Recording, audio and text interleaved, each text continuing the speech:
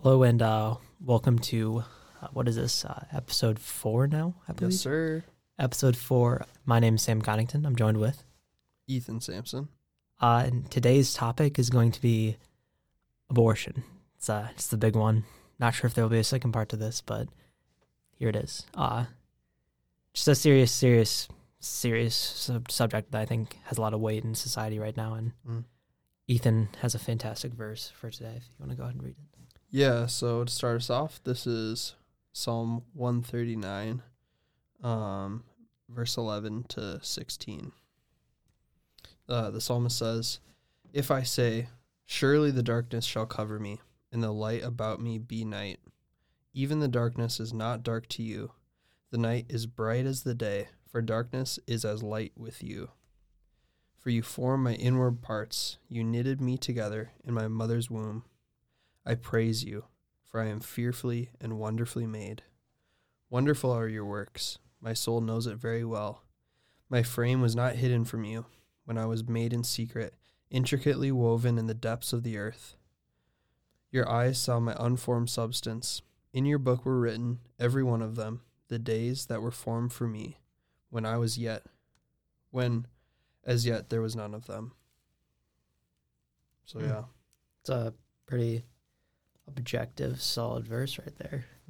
I really think that it's beautiful. Yeah, I think that's really cool that he knew us prior to us even being born. That's sick. He knew everything about us before we even could really recognize that we thought for ourselves. Oh, for sure. It's cool. Well, and even the sovereignty of writing all of our days into his book.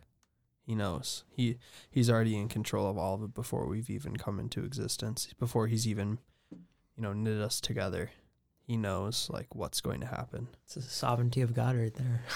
Boom. It's crazy. Kind of to add more substance to it. I mean, obviously, it's literally the word of God right there, but here's some word of man, and I think he's a very great man, pretty significant to history, especially history of the church, be Tertullian. In his Apologeticum, famous book, he has a famous quote, or at least it's famous to me, and I think it should be famous to more people. I'll just read it verbatim here. All right. This is Tertullian. In our case, murder being once for all forbidden, we may not destroy even the fetus in the womb, while as yet the human being derives blood from other parts of the body for its sustenance. To hinder a birth is merely a speedier man-killing. Nor does it matter whether you take away a life that is born, or destroy one that is coming to the birth. That is a man which is going to be one. You have the fruit already in its seed. This is a more so specifically a response to child sacrifice, and even more specifically Roman infanticide, which was historical. If you look at issues in the church, it's one of the first issues that Christians dealt with, following Christ, was orphans and especially infanticide. We went out, we're literally just tossing these babies over cliffs and putting them out to die in rubbish, basically. Yep. And early Christians are going out, they're yo, let's take them in, take care of them, all that stuff. And then they had the theories we're child sacrificing and all this crazy crap, drinking their blood. But really, we were just saving kids. And I think that's something we should do today. Agreed. Well, I think that really hits on some arguments that I've heard where it's arguments for abortion where it's the majority of abortions that are performed are people that are poor today in America, respectively in America. And these people, a lot of these people also already have children. Mm-hmm. And I think just the thing that stuck out to me with what you were saying is that we're talking about Christians that are being persecuted, but they didn't think to themselves, oh, well, I'll just do nothing, let that baby die, and not have to bear the burden of another human. That's so much. They took it on while being persecuted. Yeah. That's insane. So I think maybe it's different, like with Christians and maybe what we expect from others, possibly, depending who you ask. But I just think that that's like especially in Christian circles, like that seems to me like then there's no excuse. Yeah, there's really there's no like there's no, obviously I think there's very few things that are black and white. And I think this is probably one of those things that's pretty like, there's no if or buts, like, especially like as a Christian, like there's no moderate pro-choice position. There's no moderate pro-life position. To lean either way, you have to either acknowledge that there is some humanity or deny that there's any humanity. Mm-hmm. There's no middle position, logically speaking, especially from a Christian perspective. I mean, you might as well just call yourself Abraham Lincoln then and be like, well, yeah, they're 3/5 a person or whatever, you know. They have some remnants of humanity, but like, let's not give it fully to them. That's basically what we're saying about babies. If you're trying to take like the center approach, like, oh, you know, technically it's a human, but also like crappy scenario, let's just, you know, kill it then. Like, that's not a logical, you know, frame process. Actually, to kind of touch on what you were saying right there, I have this written up. The CDC had a report in 2015 that essentially, despite making up less than 13% of the American population, blacks made up 36% of all abortions in the United States, which is a figure more comparable with the 63.9% of white abortions, despite the fact that white Americans make up 70% of the population. Mm. So you're seeing a portion of the population, 13%, committing just less than 0.9% of all abortions, compared to, while being only 13% of the population, compared to a portion of the population that is literally 70%. That is like I know like numbers are like hard to imagine, but like that is absolutely insane. Like if you want to talk about systemic racism and racial disparities, like literal objective right in front of your face, it's right there. Look at it. Yep. It cannot be more clear which community is impacted more by abortions. Yeah. It's not like these freak scenarios like, oh, the mom's going to die unless she gets an abortion, which, by the way, that also accounts for, let me see, USA Today had a great article on that, I guess more specifically rape and incest. They only account for just 1% of abortions, which 1% of,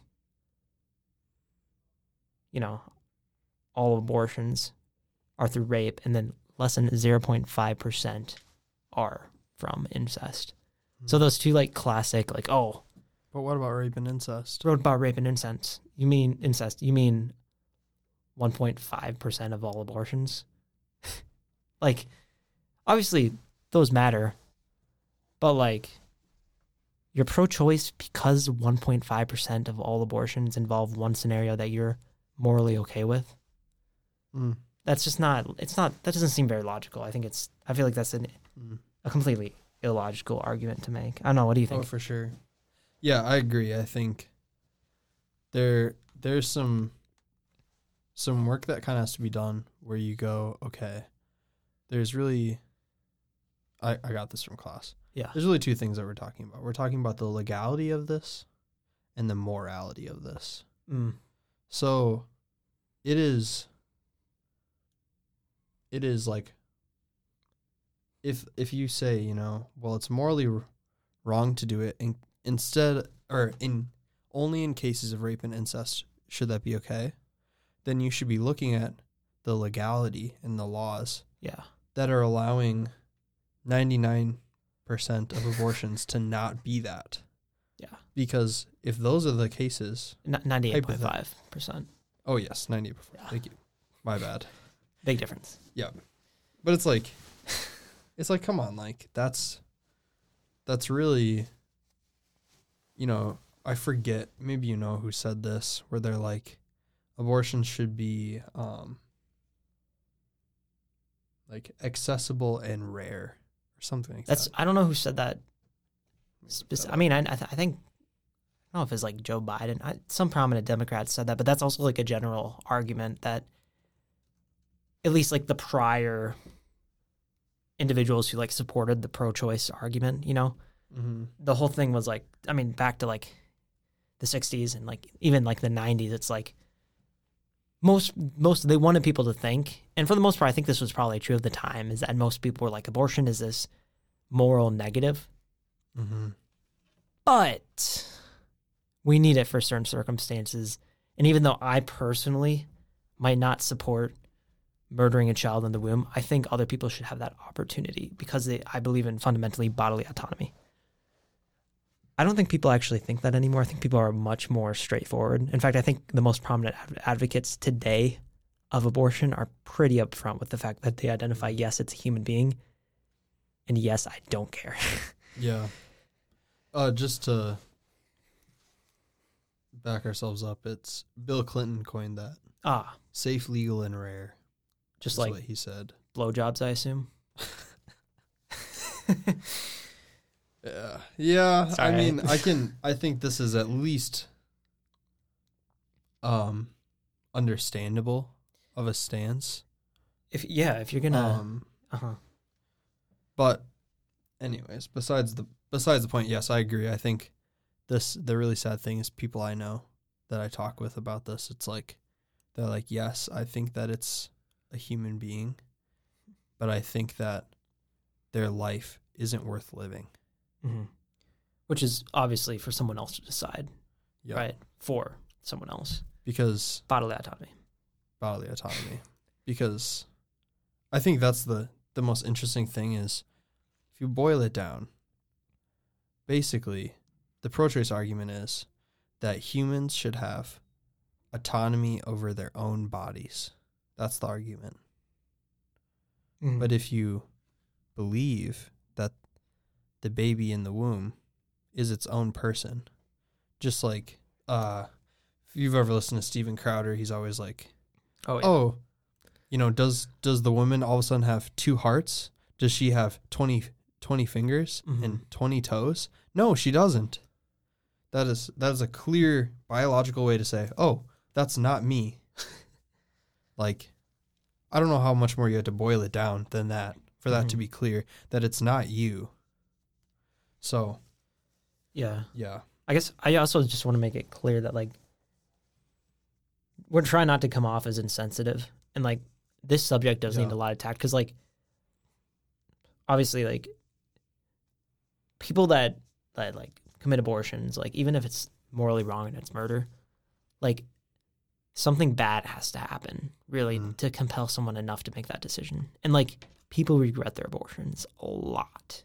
Yeah. And it's like, this is not something that's like done easily. Like I truly think they had good intentions. A lot of people did. And it's just, they felt they had no other choice. Yeah. I think mostly because of the propaganda by big abortion corporations like Planned Parenthood and places like that really incentivize this idea that, and within the culture, that really there's no other way. You know, there's no other way you can be successful as a woman without, you know, having an abortion. It's just like, we've bred a culture that's very much incentivized this idea of abortion to the point where, like, it really is like a sensitive subject. And I think, just to repeat myself, like 100%, this is not an easy decision to make. And people that are often pushed to abortions, even if like that 1.5%, like someone within that 1.5% could be listening to the podcast, and like I would want to make it sternly clear, you know, like that's a tough decision to make, and what that person experienced, you know, was horrible. Yeah. And it's not that we don't care about women, you know, because we do. It's Well, actually, I'll give you a little stat there too. Stat, quote unquote. Yeah. 50% of the babies that are aborted are female. You know? Love them both, as Yeah. some Love people them would both, say, yeah. The mother and this baby that that could be also a female. Yeah, but like, it's really just like, what happened sucks, but I firmly believe in principle, you know, that this is a human being, and because it's a human being, you know, unfortunately, no conditions matter at all. There is no condition that justifies me taking the life of another human being. Yeah. The only way I could possibly justify that is if I say it's not a human being or I dehumanize it. So, yeah. While obviously I don't know if you have all the same positions as me, but like for me personally, like the positions I take that are very much come across as like, oh, Sam only cares about babies. He only cares about babies, blah, blah, blah, blah. It's like, no, I care very much about the situation, but like at the end of the day, I cannot get past the fact that this is a human life and that human life has value inherently because they're made in the image of God. I don't know if we want to kind of move into that a little bit. Yeah, Do you have for anything sure. else I think to add on to. yeah, the presupposition, the thing that you come into this conversation with, and really is probably the most important thing to parse out is when do you become a person? And that's a really big question. And as Christians, I think we should really be unified in this. And this is true for basically for all things, is that Christ, well, not all things, all good things, that God is the source of those things. And so, like, you know, we're able to love because, this is somewhere in the Bible, you know, we can love because he first loved us. And I love that verse so much. So good. Yeah. And basically, to kind of skip around to get where I was trying to go, we as Christians, we should believe that we are made in the image of God, that he gave that to us without us having to do anything. Because if you start by other metrics that we have like within ourselves or our capabilities, if we have brain activity or if we can be a moral creature or whatever sort of metric that you put, if you put that onto the person, you are going to encounter people that I believe fully are people that aren't going to fit because they have some sort of mental deficiencies or cognitive disabilities and etc., where they can't get to the level that you're telling them to, and maybe they don't reach that level of being a good moral creature or whatever your standard is for years after they're even born. So really, I would say the only consistent view is that all humans are made in the image of God from the point of conception, when there's new, sperm meets egg, and there's new genetic material there, that is a person. And that's really like the big conversation. Got a first podcast sneeze almost there. COVID. Oh no. Just dry. Yeah. No, I agree 100% with what you're saying there. So I think that's a really great point. So it really does just boil down to, like, is it human or not? That's at least in the case of the Christian's approach to the abortion discussion. It's like that is really the only question that matters. Is this a human being? And if so, can we justify killing it for means to benefit the carrier of the human being, otherwise known as a birthing person, which is also known as a member of the female sex. Yeah, exactly. Oh my gosh, my voice, dude. Holy. Dude, you sound great. It's all good. I think that's the thing is, like, in any sort of conversation or clashing, conservatives should really be fighting to bring it back to the that main question: is it a person? And then on the other side, you're going to have people that are going to say, what about this situation? What about this situation? When does the situation outweigh that person's personhood? Or when does this, when does the mother finally have this right? Or is this emotionally enough for you to be willing to sacrifice a child to end the trauma? Yeah. That's 100%. I mean, like, I guess for me, I think really the only circumstance that like justifies maybe an abortion is like theoretically, let's say like the baby had a gun or something and was pointing it at the mother's life. But like, jokes aside, like that's not a situation.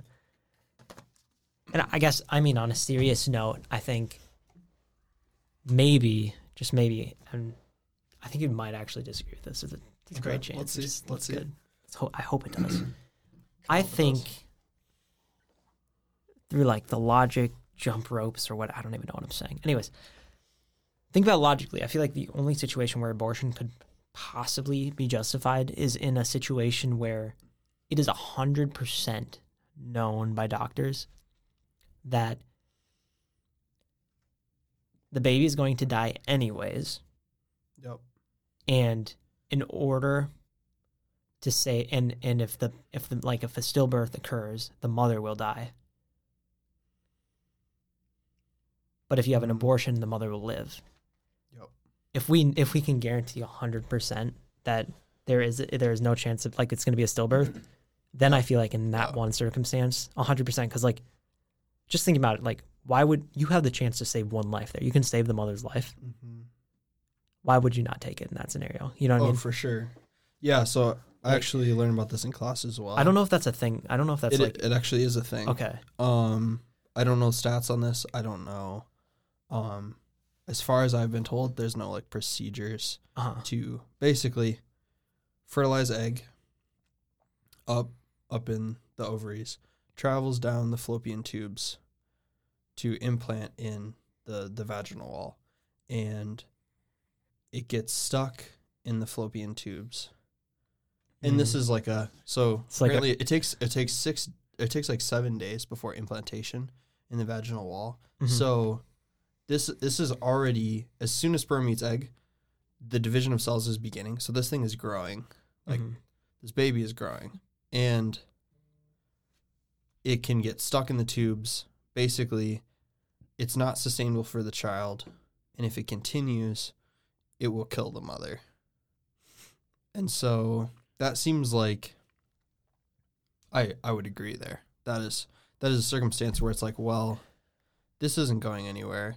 If there's no procedure to somehow get this, like the baby's this not fertilized gonna survive. egg, if we can't get the baby to implant in the vaginal wall, then we don't have artificial wombs or whatever else to make this happen. So you need to acknowledge that that's an abortion. And you still should acknowledge that like you're still taking a life in that scenario. But like I would say that's like one of the one and only examples of taking that life that's justifiable. Yeah. Like it's almost like, like I always love bringing this up, like, man, don't love bringing it up, but like suicide is really bad. Theoretically, would it be bad to kill yourself if you were about to be killed by a zombie or something like that? And you did that because you didn't want to turn into a zombie, and you had no way to survive. Like that is, I feel like that's justifiable. Sure. You know what I mean? Because you're like, I'm going to die anyways. I can prevent myself turning into a zombie. And save someone else's life. Will come out of that. So it's like sort of a similar situation where it's like, obviously this isn't good what I'm doing, but that is the best possible option I could have. Yeah. And I don't think you can really make that argument for other cases of abortion, like where you're like, oh, they're going to grow up in poverty or whatever, because we actually know 100% the outcome in that scenario. Yeah. You cannot know 100% of the outcome in the poverty scenario, in life, the domestic abuse scenario, like in life, like you don't know. Like a little personal story for me, like I didn't learn how to talk till I was in kindergarten, and I couldn't read till I was in 3rd grade. They didn't think I would learn how to talk ever or learn to read ever. And here I am on a podcast talking about like super nerdy stuff and all this stuff. It's like feel like I'm living proof that like you can't 100% know the outcome of life. Yeah. I feel like I know a ton of people 100%. too. Yeah. So it's like, I mean, this will go right back to that verse, to Psalm 139. We don't write the days into our book. It's God that does that.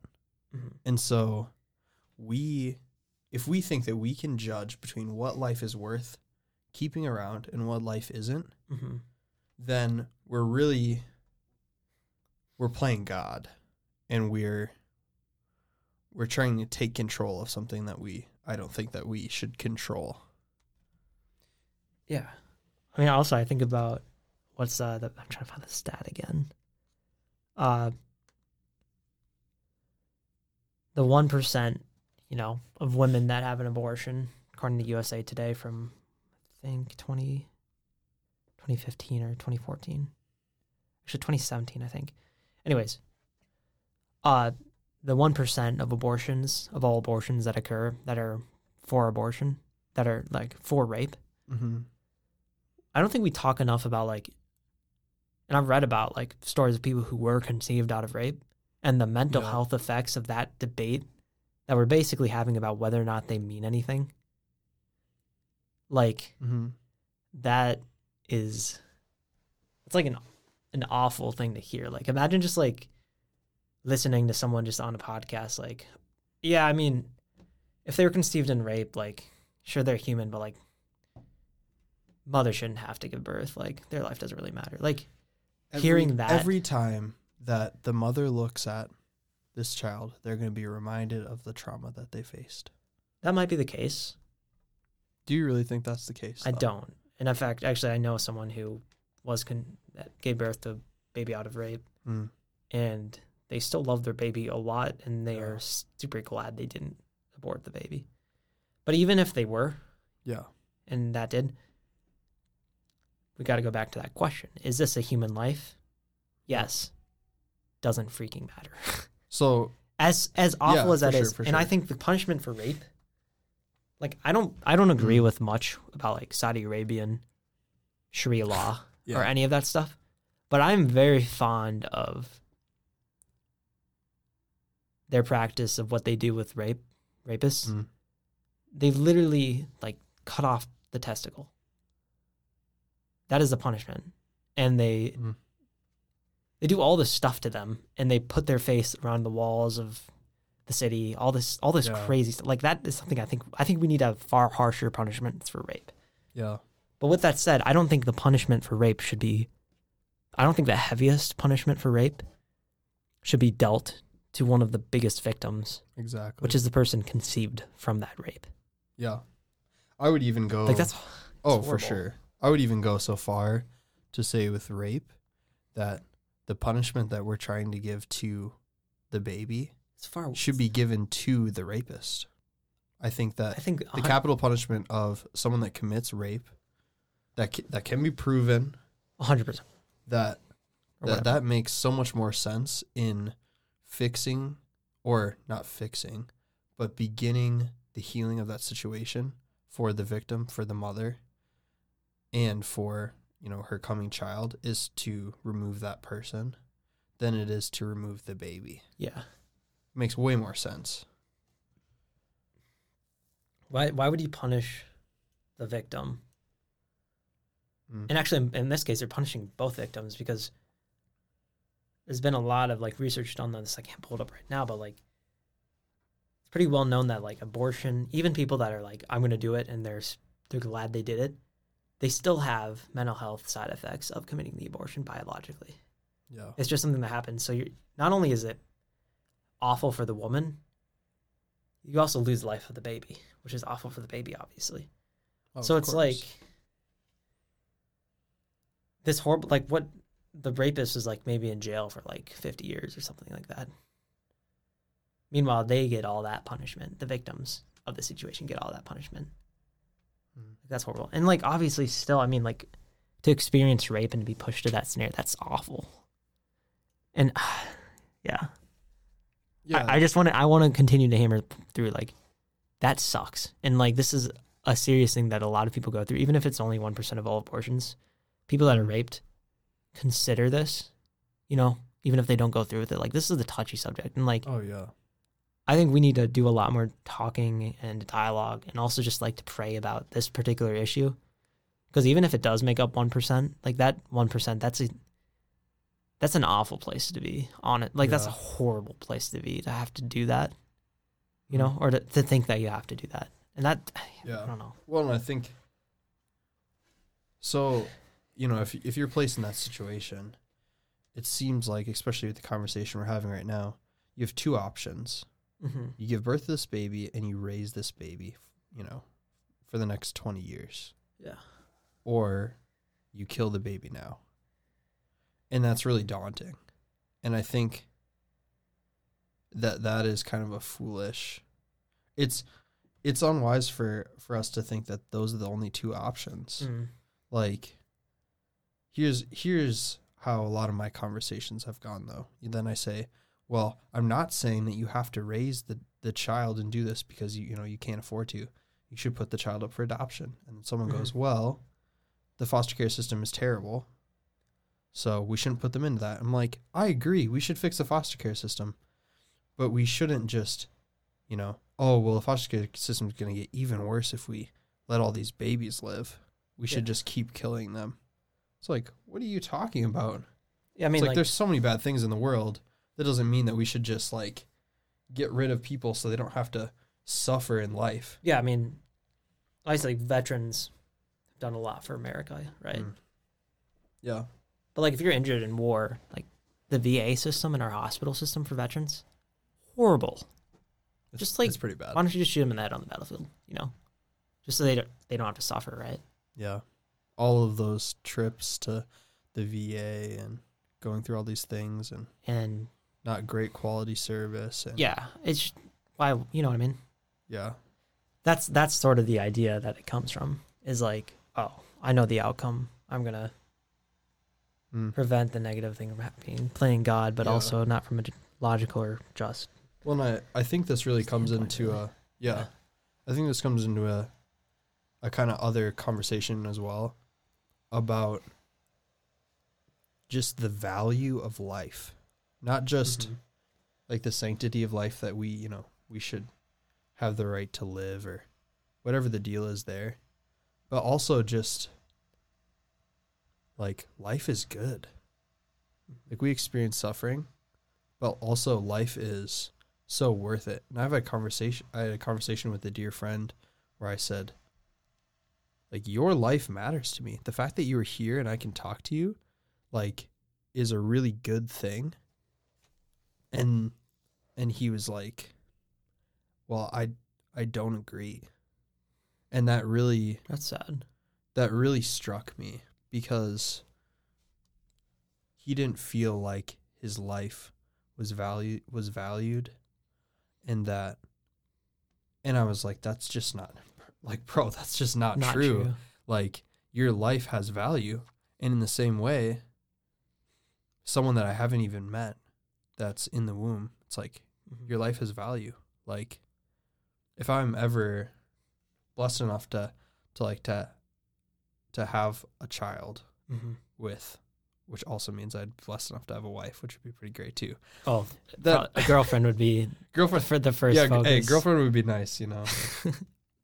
Indeed. But like, those things aside, like, what an honor and blessing. And, like, I think I would hope this is kind of a universal thing, that, like, being like, oh my gosh, I'm going to be a dad. I'm going to be a mom. You know, I'm going to be a mom. Even pro-abortion people have that viewpoint. Yeah, it's such a blessing and honor. It's like, well, you're like, well, I think it's a great thing to have a kid, but I don't want to make others do that. Oh, I don't either. But if they're already pregnant, it's like, well, I'm not trying to, like, make, you know, no one's really trying to make you. No one's saying that you have to carry a, you know, like, yeah, the kid's gonna be born, but that doesn't mean that you have to care for it, care for it. And I think that you should. That's probably the right thing to do, most possibly. But if you're unable to do that, that we should have systems in place to do that. I heard this was a really interesting thing in class today. I don't remember her name, but she was saying how if every church in America adopted 7 babies, the foster and adoption system would be fixed, or like all the kids would be adopted, or something along those lines. That's awesome. Which is awesome. That'd be insane. And I didn't get to say this in class, so I'll say it here. Yeah. It can cost you like $30,000 to get and to adopt someone, to adopt a kid, but it costs you $300 to get an abortion. What kind of system have we set up where that is the deal? And I understand. Dang, that's actually a really good point. And I understand, we don't want kids to be like trafficked in, et cetera, because, it only costs $300 to basically own a child. And I understand that. But at the same time, we need to speed line and remedy some of those things so that these kids can get into homes and be loved and cared for. Mm-hmm. And I think that we do have opportunities. They were like, if every church just did that, et cetera. And I'm just like, oh yeah, but not every church has the heart to really care for kids in that way, mm-hmm. and to sacrifice their life, to live sacrificially and be Christ-like in that way. And most people that go to church would never want to do that. And if you told them that, here's your options, adopt a kid and stay a Christian or walk away, a lot of people would walk away. I think that that's kind of the reality we face in America. Mm-hmm. And just like if at some point we experience persecution here, so many people are going to stop being Christians because it's too hard now. Mm-hmm. This is just what you do. You just go to church on Sunday and you think that saves you. Yeah. And that's a whole other thing. It's just I think abortion really kind of gives a great example of the destruction of kind of the monolithic general Protestant Christianity, the general culture where it's you might be Catholic, you might be Protestant, you might be all over fundamentalist, universalist, whatever, just all over the place. But you all adhere to this sort of sense of Judeo-Christian value, and you're all basically yeah, I'm Christian, yeah, I believe in heaven and hell, and yeah, I believe Jesus is God. That's becoming much less the case. I would argue this can sound really bad. I would argue that's a good thing because we're getting rid of the wolves in sheep clothing. Basically, yeah. People that are, the Benjamin Franklins and Thomas Jeffersons of America that are just so they're socially Christian, but religiously atheist. Yeah. Or deist, I guess would be better to say. Yeah, but abortion really shows that shift where it's more and more people are it's okay to have an abortion, and our systems of religion are destroying themselves. Yeah. Actually, I have a great article from that if you wanted to kind of talk about what you were going to say there, though. Yeah, I was just going to, I was going to kind of touch on what you had just said about, I lost it. Was it the general Christian, whatever? I'm going to coin it. I'm sure someone already coined it, but the American Christian ideology. Yeah. Which is this surface level nominal Christianity that everyone adheres to. Yeah, I like what you said. I think that it is, when you said people that are just socially Christian, I think that that's a very true thing here in America. Mm-hmm. And people are oh, well, all these people go to church, but then, it's where's the church in all of these things? It leads us to think that that the church, because there's so many inactive, quote unquote, inactive members of the church, people that go to church, people that don't do anything about it, that it makes all of the church look bad. Mm-hmm. And I think it'll be interesting to see as things progress.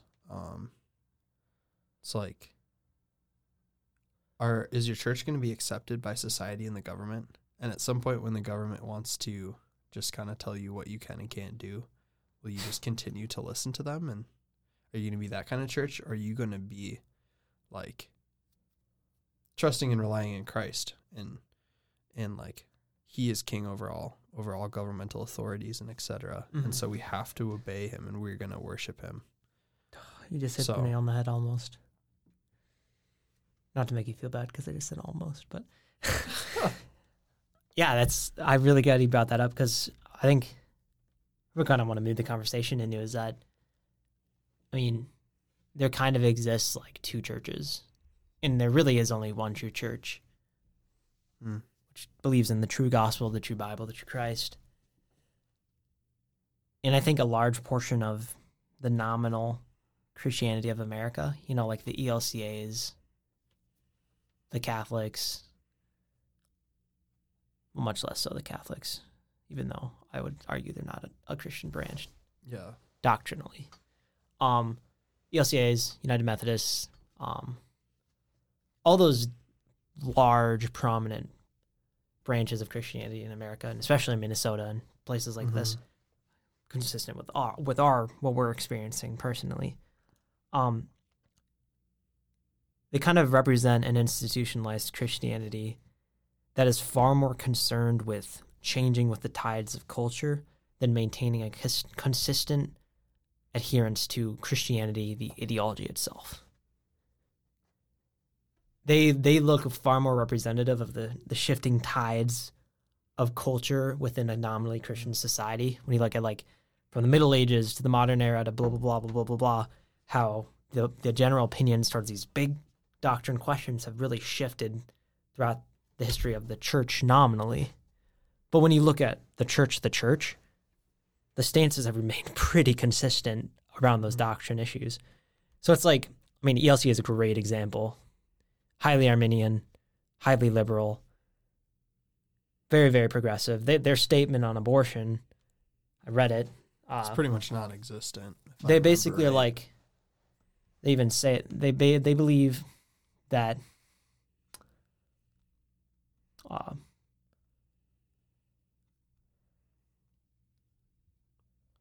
let me find it directly. Yeah.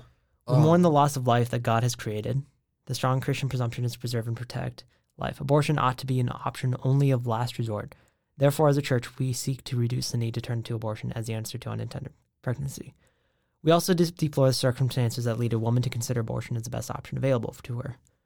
We are moved particularly by the anguish of women who face unwanted pregnancies alone. Then they continue. We often fall short of respecting God's gift of life and in providing conditions more conducive to bringing new life into the world. They're more concerned about like the situations around where abortions occur. But then they go on to essentially say, yes, this is a life, but we are not going to basically say up front, well, even in those negative circumstances, like the 1.5% of abortions, we're not going to come out and say that that's still committing murder against a human life. Yeah. And they don't directly say it is a human life. So it's institutions like the LCA Church and places that are more concerned with maintaining membership and surviving as an institution than, taking off half of the population. I mean, the UMC, United Methodist Church, is going through that right now where you basically have two different branches in the church. One that believes homosexuality is sin, the other that believes homosexuality isn't a sin. And the conference itself, generally, and the bishop doesn't want to address it and wants to be all PC about everything and really just wants us to accept everyone. Yeah. Because what is church other than just a gathering point for people that generally adhere to the Christian ideology? What's the point? What is the point? You want to go put on your robe, you want to go to church, sing a couple hymns, leave, and then get on with your life, not changing any of your worldview. Like, I have fundamental respect for a lot of the people in these institutions, but at the same time, there's literally no point.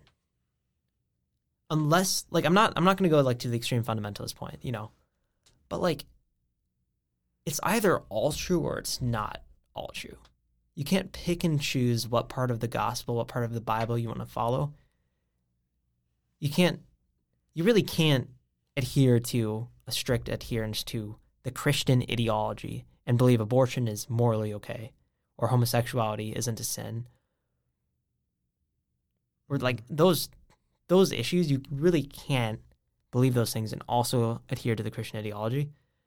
And I'm honestly really tired of pretending that you logically can. Because it's illogical. You cannot support those things and also maintain a strict adherence to the Christian ideology. Exactly. Yeah. I think that's just the crux of all of it is, I think this is a really core issue. Mm-hmm. That covers all of the things that you kind of mentioned. We are assuming that acceptance and love are the same thing. Mm-hmm. And we assume that, or we think that if we aren't being accepting of someone, then we're not truly loving them. And I would posit the love of Christ is more radical than that. It is a transforming love. And so God loves you so much, he despises your sinful nature. Which should sound off to maybe people on the outside. I think it 100% should. Like God, he hates it when you sin. Even as a born-again Christian, Yeah. he absolutely despises and hates that portion of you. But it's because of the blood of Christ that is spilt out for you. Yeah. What you deserve, which is hell and condemnation, is wiped clean. And because of that, that doesn't mean we should just walk around, accepting everyone for who they are. We want to be a welcoming church. We're a pro-choice church here. We believe in choice for women to kill babies. We believe, homosexuality is probably a sin, but you know what? We're going to do wedding ceremonies for you. That's not love. Yeah. God despises those things. Equally with the sins that I commit personally as well. He despises all of those things. Yeah, and I think the mistake, even if we go a step deeper, is that we assume that people need to feel accepted to come to church so that we can save them. That's what we think. Yeah, essentially. To get them in the pew. And, you forget that it's not what we do. We just need to be obedient because we are simply the means through which Christ saves his people. Mm-hmm. We are simply the instruments through which he does that. And we're pretty bad. We're pretty bad at that. And he's batting 100 right now. Okay? Perfectly sovereign. All the days are written in his book. And he hasn't failed to accomplish his perfect salvation. And he won't. He won't. We know, Revelation 7:4, that people from all tribes, every nation, every tongue will be standing before the throne of God, worshiping him together. So I'm not afraid that he's not going to accomplish his goals. What I'm afraid of is the things that we see in the Old Testament where in Deuteronomy, it's like, here's the big passage of when you're good, and here's the big passage of things that happen to you when you're bad. And we're only focusing on what happens when we're good. Yeah. While also doing what's bad. Exactly. We need to understand that. I think it's really, when Paul's like, who am I trying to please? God or man? If you're trying to please man, well, yeah, I don't want people to be mad at me because I think that things that are core to their identity or things that are super traumatic, like telling them that they can't commit this abortion, they have to carry this baby to term, telling them that no, you cannot get quote unquote married to a man to another man or a woman to another woman because that's not marriage. That's going to make some people mad. Understandably so, I guess. Yeah, this is us saying this right now is going to make people mad. Yeah. Exactly. Yeah. Oh, so many. And so, yeah, just that point to go back to is yeah, it's not what we do in the way we accept people. And love the love of Christ is more than just the accepting love of the world. Mm.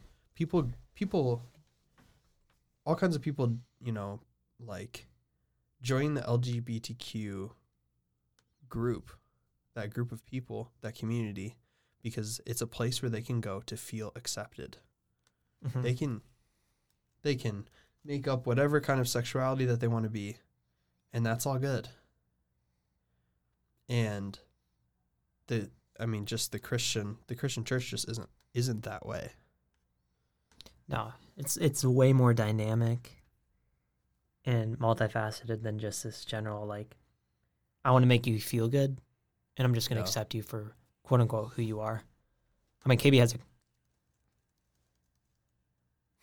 was talking about the Christian rapper. He was talking about homosexuality in the song "Open Letter," and someone was going on about like, "Oh, the world tells me just admit that you were born this way. That's a lie. That's a lie. This is lust." Mm. In response to someone basically talking about how they have these homosexual tendencies, and that's his rebuttal: is that even though the world tells you that you were born this way, I mean, we're born in sin, in a sense. So, like, 100% that could be true. But that's not love. That's lust. Yeah. You know what I mean? And kind of just going back to, like, the overarching theme where we're talking about, like cancel culture from the previous episode, how God, theoretically cancels people in enacting his sovereign, like, justice over people. That is much more dynamic and faceted than the singular, oh, I'm going to cancel you because I hate you. In the same sense, the love of God is far more dynamic than just, I accept you for who you are. Yeah. That is garbage. I accept you for who you are. That is so garbage. Oh, no. Ethan, yeah, exactly. I love you, but there's things that I hate about you because I love you so much. And you would probably say the same to me because you care so much. There's these like negative features of us, just like your mom probably says. You're just like, oh, I'm not disappointed. I'm not mad. I'm just disappointed. I love you, but I don't love those things. Yeah, like that's God's love too, to an even crazier level. So it's like, well, because he doesn't just do that from the outside. He sends his Spirit. He takes up residence within you. And he starts flipping tables. He starts going to work. He sanctifies you. Mm-hmm. That's what's going on.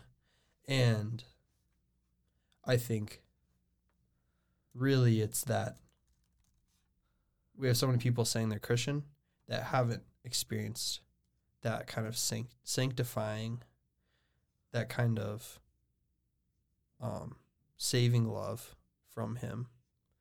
And I remember being like that. So I understand. I remember saying that I was a Christian and not understanding any of that at all because no one had ever actually preached the gospel to me and told me that was what was going on.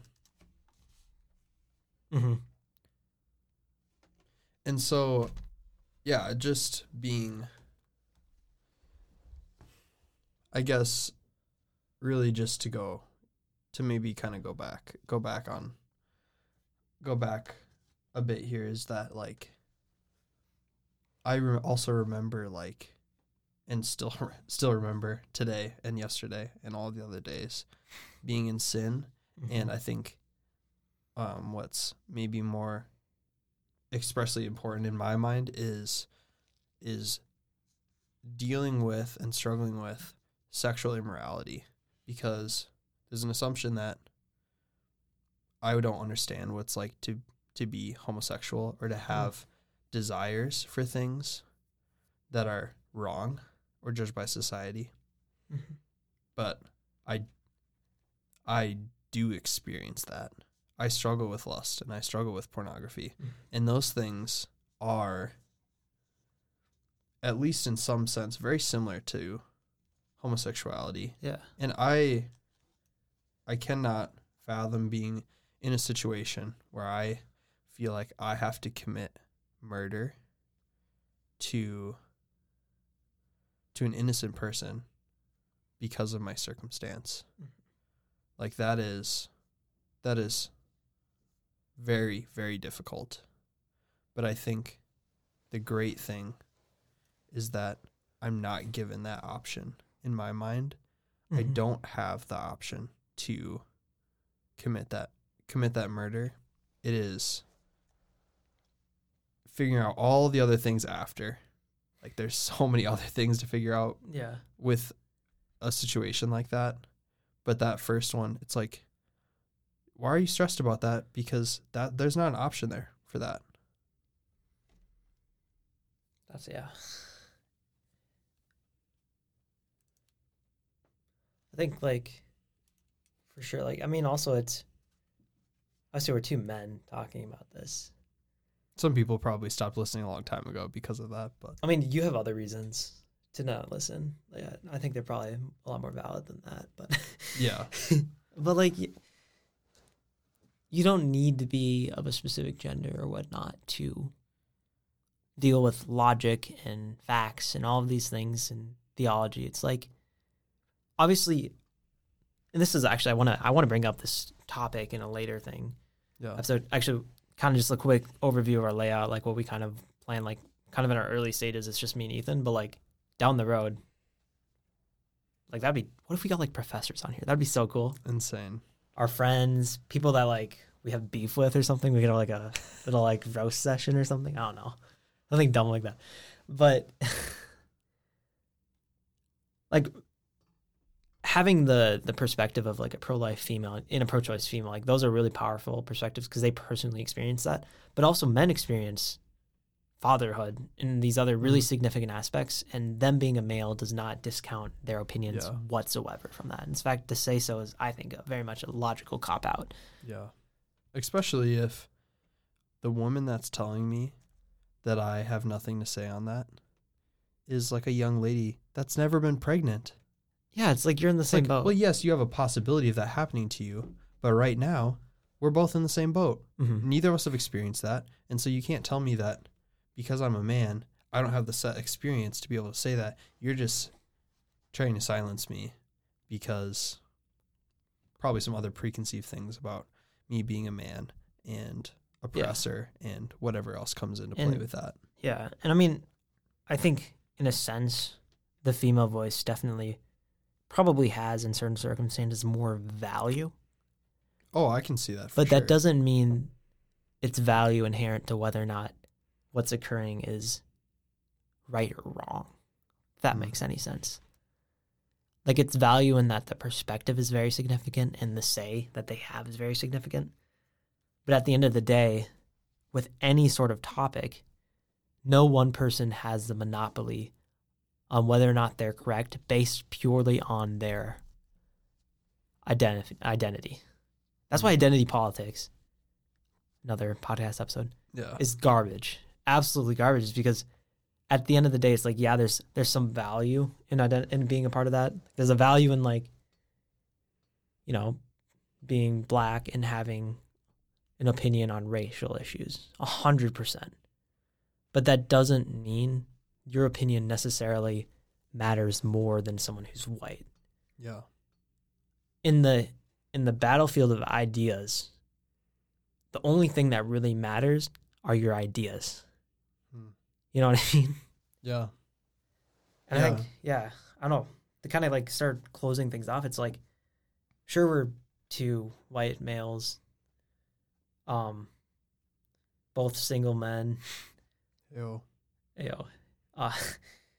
Not clearly have not experienced fatherhood, at least as far as I'm concerned. Nah, bro, not yet. Not yet. Like, even though we have those things that, you know, quote unquote, disqualify us from having an opinion, what I want to be judged on is the idea. And I fervently believe that, you know, abortion is this incredible issue of our lifetime. Ethan, you talk about that all the time. Oh, yeah. How important it is. We're going to keep talking about it. It's not going to go away. It's not going away. I'm never going to stop talking about it either. And it's such an issue, so fundamental to Christians right now, because if you believe in the ideology of Christianity, not this culture of Christianity, but Christianity itself, this belief system of Christianity, if you believe in all of that, then destruction of life, as Tertullian talked about it, kind of to go back to the beginning, Yeah. to destroy even the fetus in the womb, like, that's murder. And that's something that we should be really concerned about as Christians. Yeah. And that doesn't mean, like, we should hate people who have abortions, or we should hate people who commit abortions, Or people who sin. or people who support abortion, because that's not a Christian response either. No. But at the end of the day, this is an issue and it's something we need to fight. Yeah. It is. It is our belief that this is the protecting of the innocent, the most innocent among us. Yeah. And let me give this last thought, and I think we can probably close it off if you have nothing else. I have one last thing to say, but then, yeah. Okay. Just to know that, just like with Revelation, that we're going to see all these people worshiping with God. We also know from the scripture that Christ is reigning now, and that he is putting all evil under his feet, the last of this being death. That's paraphrase. But that abortion, like all other sin, is going to be put under his feet, and he is sovereign and has decreed a time to do that. And so we're going to be obedient. We're going to fight against this injustice because that's who our God is. And he's going to use us as a means to end this. This will end. Like, we know that it will end. And so I have no worries about that. But we have to, in a sense, be prophets to be like, don't you guys see? Look around you. Like, Yeah. this is dumb. We're going to experience bad things for doing this as a nation, which I'm sure has all kinds of other conversations attached to that, and Romans 1 and etc. But if you want to do your last thought, and then we can close it out. Yeah, I mean, obviously this is not as important as, like, the Christian fundamentals of it, but kind of specifically a nation, it's like ideologically, like libertarianism, like there's the NAP, which is the non-aggression principle of government, which is like, basically, government, go away. Don't affect me if I don't affect other people. Yeah. I think, like, even non-Christians, it's like, if you scientifically believe a child in the womb, a fetus, is a human being, then you should believe that the government, as governments are not just instituted by God, but just as a society, we functionally believe governments should, what the NAP says, protect life, property, etc., in the individual. Is not abortion one of those most fundamental things being attacked right now? Like, I think there's absolutely an argument, even from the secular side, that scientifically it is a baby. Therefore, the government for sure should prevent the murder of this child.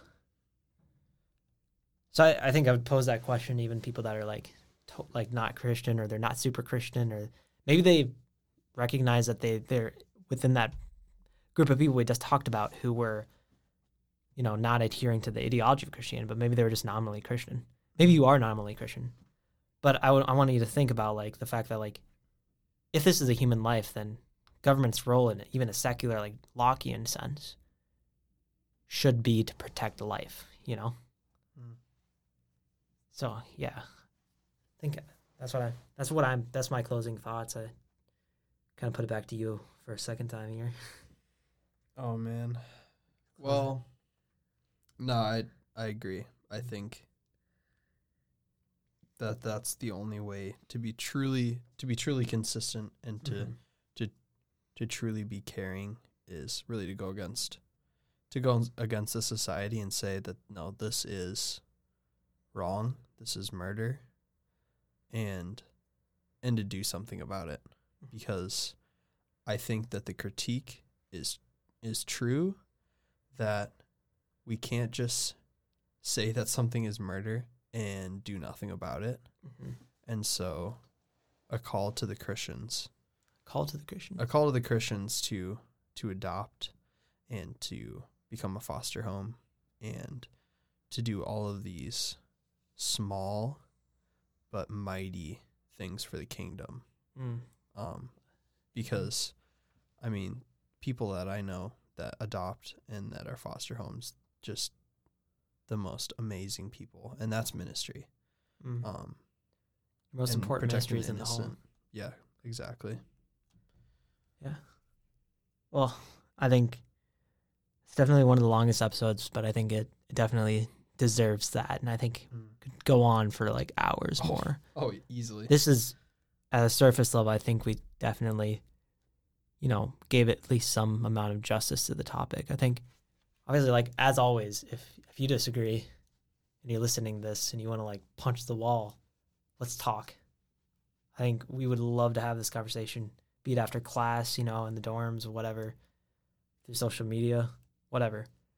And maybe we could have people that think differently about these issues on the show. That'd be fantastic. But yeah, take to heart what Ethan just said there about Christians taking action. I think that's really important. Yeah. And that's it for episode 4 of Anti-Folly. Thanks for watching / listening.